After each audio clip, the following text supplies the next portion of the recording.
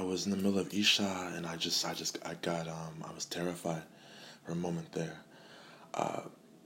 Just to kind of set the frame, I was talking to someone today about Islam, and the conversation got a little, I guess it got a little tense.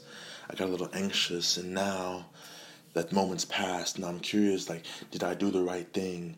Should I have communicated about Islam? I know that I should have, but I'm scared that I didn't do it correctly or I didn't do it well. And so, amidst that fear, though, I recalled that, okay, remember, God will reward you based on intention, inshallah. But then it's like, oh, wait, but, you're clinging to God for security. He's giving you that peace because he's going to reward you. He knows your intention. That's your peace. But what if God doesn't exist? And that thought just added all the more to my anxiety and fear. And I wanted to cling even more to him.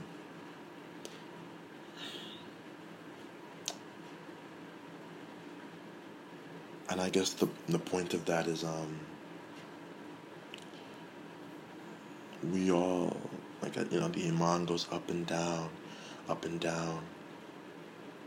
But I remember why I believe in God in the first place.